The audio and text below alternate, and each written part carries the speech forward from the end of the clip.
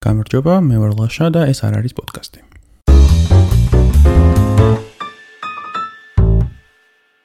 მოგესალმებით მეგობრებო.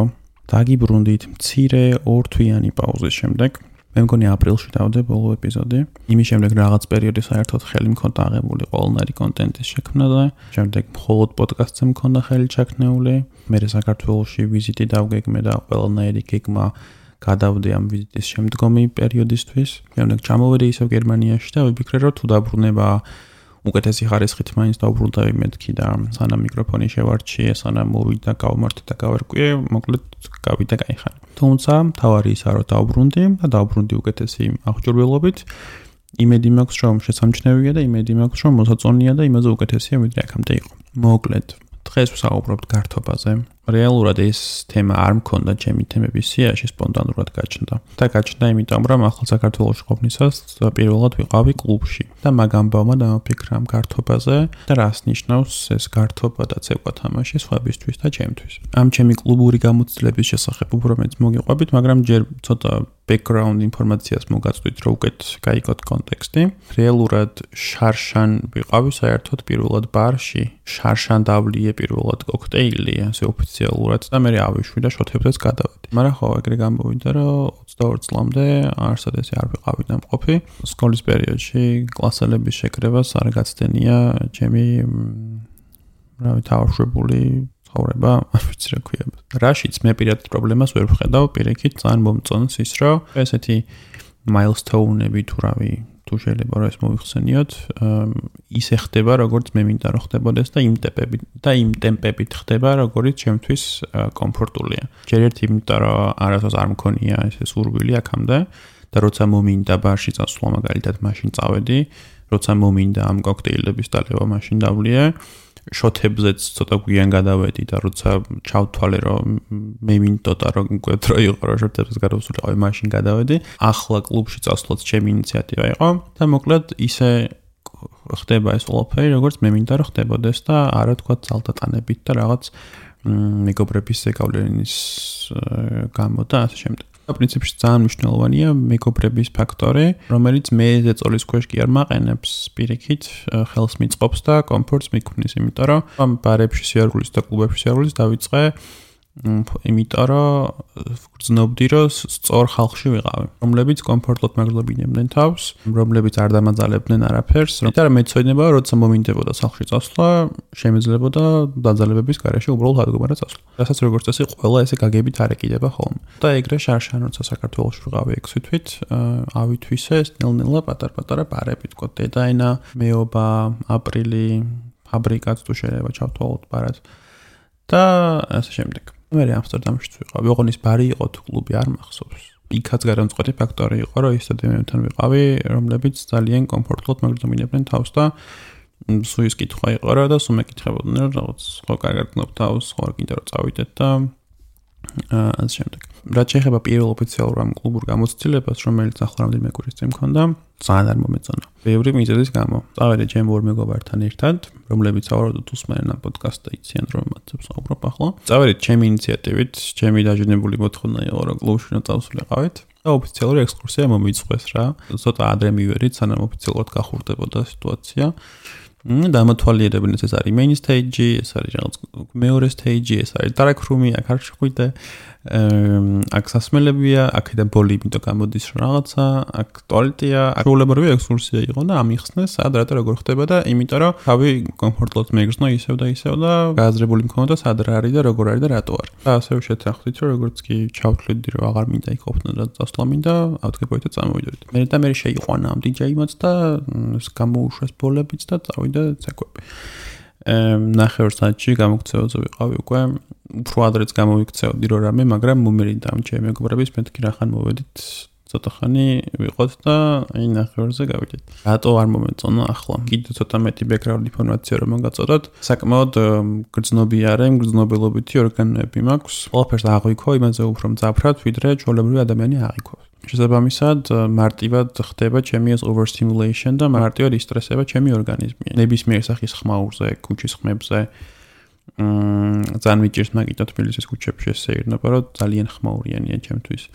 არ ვიცი, ფაბრიკაში გარე სივრცეში ყოფნაც ძალიან სტრესია ჩემი ორგანიზმის, იმიტომ რომ ძალიან ბევრი ხალხია და ძალიან ხმაურია და მოკლედ ვარ კომფორტულად ეგეთ სიტუაციებში. და კლუბი კიდე არის ამ დროს ჩვეულებრივი overstimulation-ის წყარო, ხმაურითაც და ვიზუალითაც. ხო, და ამიტომ ერთ-ერთი მიზეზი მაინც ვერ ვიცი ამონია იყო, რომ overstimulated ვიყავი. მეორე ის, რომ ესეთი ჩვეულებრივი კლუბური ტექნო მუსიკისგან ვერ ვიღებ სიამოვნებას და პირიქით თავს მატკიებს ეს გაუჩერებელი ბითები და რაღაცები. და მესამე და ყველაზე მთავარი მიზეზი არის ის, რომ ვერ ვიტან ცეკვას. მეზიზღება ორგანულად არ შემილია. აი, არ მიყვარს ეს ჩემი სხეულის მამოძრავება და მუსიკაზე აყოლა, ანუ არც ერთ მუსიკაზე, არც ერთ გარემოში, არც ერთ სიტუაციაში, ოღონდ ნურავინ მოვა და ცეკვას მომთხოვს რა. აი, მართლა არ ვიცი როგორ აღწერო, იმდენად უსიამოვნო პროცესია ჩემთვის ეს მუსიკისთვის აყოლა და რაღაც ეს სხეულის მოძრაობა. ანუ ვერა. ის პრობლემა არ მაქვს, რომ აი მე ახლა ხალხი მიყურებს და რაღაც ეგ საერთოდ არ მაქვს ეგ მომენტი, უბრალოდ მე თვითონ არ მსიამოვნებს, მარტოც როცა ვარ და რაღაც არ ვიცი, საჭმელს ვაკეთებ, ან რაღაც სახს ვალგებ, ანუ არა და მუსიკას უსმენ, არასდროს მუსიკას ესე სხეულით არ ვყვები. ღიღინი და სიმღერა და რაღაც კი ბატონო, არ არის პრობლემა, მაგრამ ცეკვა არა. და კლუბის ერთ-ერთი მთავარი დანიშნულება კიდე ეგ არის, რომ იცეკვა და ცეკვით გამოხატა შენი თავი. და რეალურად ძალიან მშურს იმ ადამიანების, რომლებიც სიამოვნებას იღებენ ცეკვისგან და კლუბებისგან, აი მართლა ძალიან მშურს, ვინც აი მართლა ერთობიან და საათობით ცეკვავენ და იმ თელ ენერგიას ამაშდებენ, მგონია რომ ძალიან კარგი უნარია და მგონია რომ რეალურად ეს კლუბი საკმაოდ ის არის კარგი ადგილია და კარგი აქტივობა გასართობა და დროის გასაყვანად და თუმცა ჩემთვის მიუწვდომელი და არ მგონია რომ კიდე ერთხელ მომინდეს ამის გაკეთება. მიუხედავად იმისა, რომ ვერ მომითხარ რა რას ამბობ და ერთი თავიდან ყველა ეგრეა და ერთი 3-4 ჯერ მაინც უნდა ცადო, მგონია რომ უკვე იმ ეტაპზე ვარ ცხოვრების, როცა ჩემი სხეულის მეუბნება რაღაც არ მოსწონს, უსმენ და არ ვაძალებ რომ რაღაცა 4-5 ჯერის მერე მოეწონოს. არ ვიცი, შეიძლება ვწდები, მაგრამ ახლა ეგეთი შეხედულება მაქვს. და კიდე ის არის, რომ ახლა ვკითხულობ წიგნს Dancers from the Dance Queer, ავტორი არ მკითხოთ, წიგნების ავტორებს ვერ ვიმახსოვრებ, რომელიც მოგვითხრობს 70-იანი წლების ნიუ-იორკის დისკოთეკებზე და კლუბურ ცხოვრებაზე. და ძალიან საინტერესოა, ძალიან კარგად არის აღწერილი და ისე ყვება ავტორი ამ ამბავს, რომ იქ გინდა რომ იქ იყო და გინდა რომ შეიგრძნოს ყველაფერი. და იქამდე წავიკითხე კიდე Giovanni's Room, ამის ავტორსაც მომკითხავთ, რომ და იქ და ეს საკმაოდ პატარა წიგნია, თუმცა ამ წიგნის ბევრი სცენაც ვითარდება კლუბში.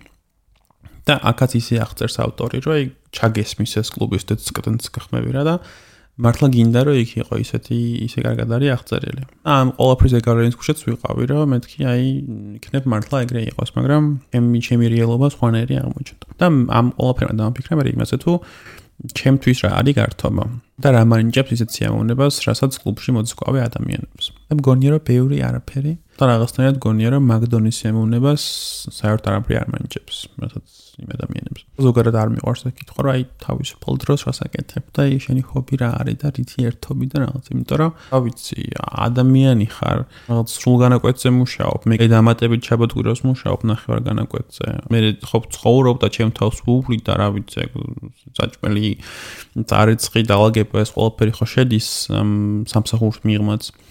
და მე კიდე რომ ელოდება საზოგადოება, რომ კიდე რაღაცას უნდა აკეთებდე და კიდე რაღაც უნდა ერთობოდე და უნდა გაგყავდეს, არ ვიცი მეგობრებო, მე თავისუფალი დრო მაქვს მძინავს. მაგრამ ეს პასუხი არ არის საზოგადოებისთვის მისაღები და სულ უნდა მოიფიქრო რაღაც, რომ აი ძალიან მიყვარს ციგნების კითხვა და სერიალების ყურება, მაგრამ მაგასაც ვერ იტყვი ეს ხმამაღლა, იმიტომ რომ სერიალების ყურება, ან YouTube-ის ყურება, ან TikTok-ის სკროლვა არ ითვლება ასევე საზოგადოებისთვის მისაღებ აქტივობას და რაღაცა უნდა მოიკონო ეს ინტელექტუალური, რომ აი აი კროსვორდები შევსემოთ რა. არ ვიცი. რეალურად რასაც მე ვაკეთებ თავისუფალ დროს, რითიც ვერთობი, არის ეგ რავი, სერიალებს ვუყურებ, ბოლო დროს აღარც ვუყურებ, უფრო მეტად YouTube-ზე ვუყურებ ხოლმე რაღაც ჩემთვის საინტერესო ვიდეოებს. ვკითხულობ, მაგრამ ეს კითხვაც რაღაცნაირად დაქვეითებული უნარია უკვე რაღაც დონეზე, რაც TikTok-ის ბრალია ჩემი აზრით, იმიტომ რომ ყველას უკვე ეს attention span რაც არის, რომ რაღაცაზე ყურადღების გამახვილების უნარი ხო ძალიან შეგვიმოკლდა ყველას. და წიგნის კითხვასაც ეგრე ვარ უკვე რაღაც რამდენიმე გვერდის ან რამდენიმე აბზაცის დაკითხვის შემდეგაც კი ეგრევე რაღაცაზე უნდა გადავიდეო ყურადღება და მე უნდა დაუბრუნდე უკან და ძალიან მაწუხებს ეგ ფაქტი, მაგრამ ხვდები რომ უბრალოდ რეალობაა და უნდა შევეგუო ამას რამდენად. არ ვიცი, შეიძლება არც უნდა შევეგუო, მაგრამ რაც არის ეგ არის ამჟამად. არ ვიცი, პარკში სიარული მომწონს, როცა კარგი ამინდია და თუ მაგის დრო მაქვს რაღაც ყოველთვის მივდივარ რაღაც ხილი მიმაქვს თან და წიგნი მიმაქვს თან და რაღაც დროს ვატარებ ჩემ თავთან. ინერში სიარული მომწონს. საერთაშორისო ახლა დაბრუნდი კინოთეატრიდან. Jennifer Lawrence-ის ახალ ფილმზე ვიყავი, კომედია რო არის No Hard Feelings. აუცილებლად გირჩევთ რომ წახვიდეთ და უყუროთ. ძალიან კარგი ფილმია, ძალიან სასაცილოა და ჯენიფერი არის ტკივილამდე ლამაზი და ტკივილამდე ნიჭიერი. და ამის გამოტოვება არ შეიძლება. ხოდა ეს აქტივები არის, რასაც ვაკეთებ თავისუფალ დროს და რაც მაინჭებს სიამოვნებას, მაგრამ რამდენად გადის ეს გართობაში, არ ვიცი, იმიტომ რომ მე გართობას წარმოვიდგენ ეგრე რაღაცა ეს მოგზაურობა და კლუბები და ბარები და რაღაც გიშოპები და რაღაც. რაც არ არის ჩემთვის გართობა, რა ვიცი, რეალურად დამღლელი უფრო ეგეთი აქტივები ვიდრე რაღაც გასართობები. არ ვიცი. რაც შეეხება სხვა ადამიანებთან ერთად გართობას, ჩემთვის მაგალითად ძალიან ბევრჯერ უთქვამთ, რომ ძალიან მოსაწყენი ადამიანი ვარ მაგ მხრივ, იმიტომ რომ არაფერს ესე არ ვაკეთებ მეგობრებთან ერთად და რაღაც იწყენენ ჩემთან ერთად. რეალურად ჩემთვის გართობა სხვა ადამიანებთან ერთად არის რაღაც quality time-ის გატარება, ლაპარაკი, კომუნიკაცია. ან უბრალოდ რაღაცა ერთად ყოფნადაც კი რაღაც საკმარისია ჩემთვის. განსაკუთრებით თუ ძალიან ახლოს ვარ ადამიანთან და ძალიან კომფორტულად გრძნობ თავს, საერთოდ არ ვგრძნობ იმის წნეხს, რომ აი რაღაცა უნდა გავაკეთოთ ახლა იმისთვის, რომ ეს ხერხულის ჩუმე შეივსოს რაღაც, იმიტომ რომ თუ მართლა ძალიან კომფორტულად ვარ ადამიანთან, იმასთან ერთად შემიძლია რომ უბრალოდ ერთ ოთახში ვიჯდე, ან რაღაცას ვუყურო, ან უბრალოდ რაღაცა ერთად ვისხდეთ, ეგეც არ ვიცი, არ არის ეგ ჩემთვის დამსწრესველი, რომ ვაიმე, ახლა რაღაცა უნდა ვაკეთო. და ისედაც რავი, ამ სხვა ადამიანებთან კომუნიკაცია არის ჩემთვის გართობის ფორმა, რა თქმა უნდა, ეს შეიძლება რაღაცასთან ერთად ხდებოდეს, სეირნობასთან, ჭამასთან, ყურებასთან, არ ვიცი, რამის ერთად კეთებასთან, რა თქმა უნდა, კარგია ყოველთვის, მაგრამ მაგის გარეშეც მხოლოდ საუბარიც მოკლედ და რაღაც quality time-ის გატარებაც გართობის სახეა ჩემთვის. მედი მაგ კარგად ავხსენი და გაიგეთ რა ვიგულისხმე ახლა. ხოდა რა ვიცი, ეს არის და ეს რა. ერთობიან კლუბებით და გიჟობებით. რეალურად ამ ბარებში ყოფნაც და დალევას მეგობრებთან ერთად, ანუ ბარი არ არის გადამწყვეტი რა, ანუ სულ რაღაც კაფეში ვიჯდე ყავასთან ერთად ან პარკში სნოს წყალი მეჭიროს ხელში. თუ ის ადამიანი იქ არის, არ აქვს მნიშვნელობას სად ვართ რა. მაგრამ ზოგადად გართობას რაც შეეხება, ხო, ეს არის ჩემი რაღაც სხვებისთვის თვალში ალბათ მოსაწყენი გართობის სახეები, არ ვიცი. რაც რეალურად ჩემთვის მისაღებია და სხვისთვის თუ მიუღებელია, შეუძლია ორგანი მოუშვას. დაელოდოს სანამ წყალი გაცივდება და მე დალიოს. თუმცა ძალიან მაინტერესებს თქვენთვის რას ნიშნავს გართობა და თქვენ როგორ ერთობით და როგორ ატარებთ თავისუფალ დროს და ძალიან გამიხარდება თუ გამიზიარებთ თქვენს აზრებს, რაც შეგიძლიათ გააკეთოთ Instagram-ზე, რადგან ამ პოდკასტს აქვს Instagram-ი არაწერტილი პოდკასტი. იქ დავდებ ამ ეპიზოდის შესაბამის პოსტს და იქ შეგიძლიათ კომენტარებში დამიწეროთ თქვენი აზრები და შეხედულებები ამ თემასთან დაკავშირებით. ამასთანავე შეგახსენებთ, რომ მაქვს YouTube-ის არხი, ჩემი სახელით, ლაშა გოგოლაშვილი. ძალიან დიდი მადლობა, თუ აქამდე მოხვედრით და მომისმინეთ და მე დაგემშვიდობებით მომავალ ეპიზოდამდე. დროებით.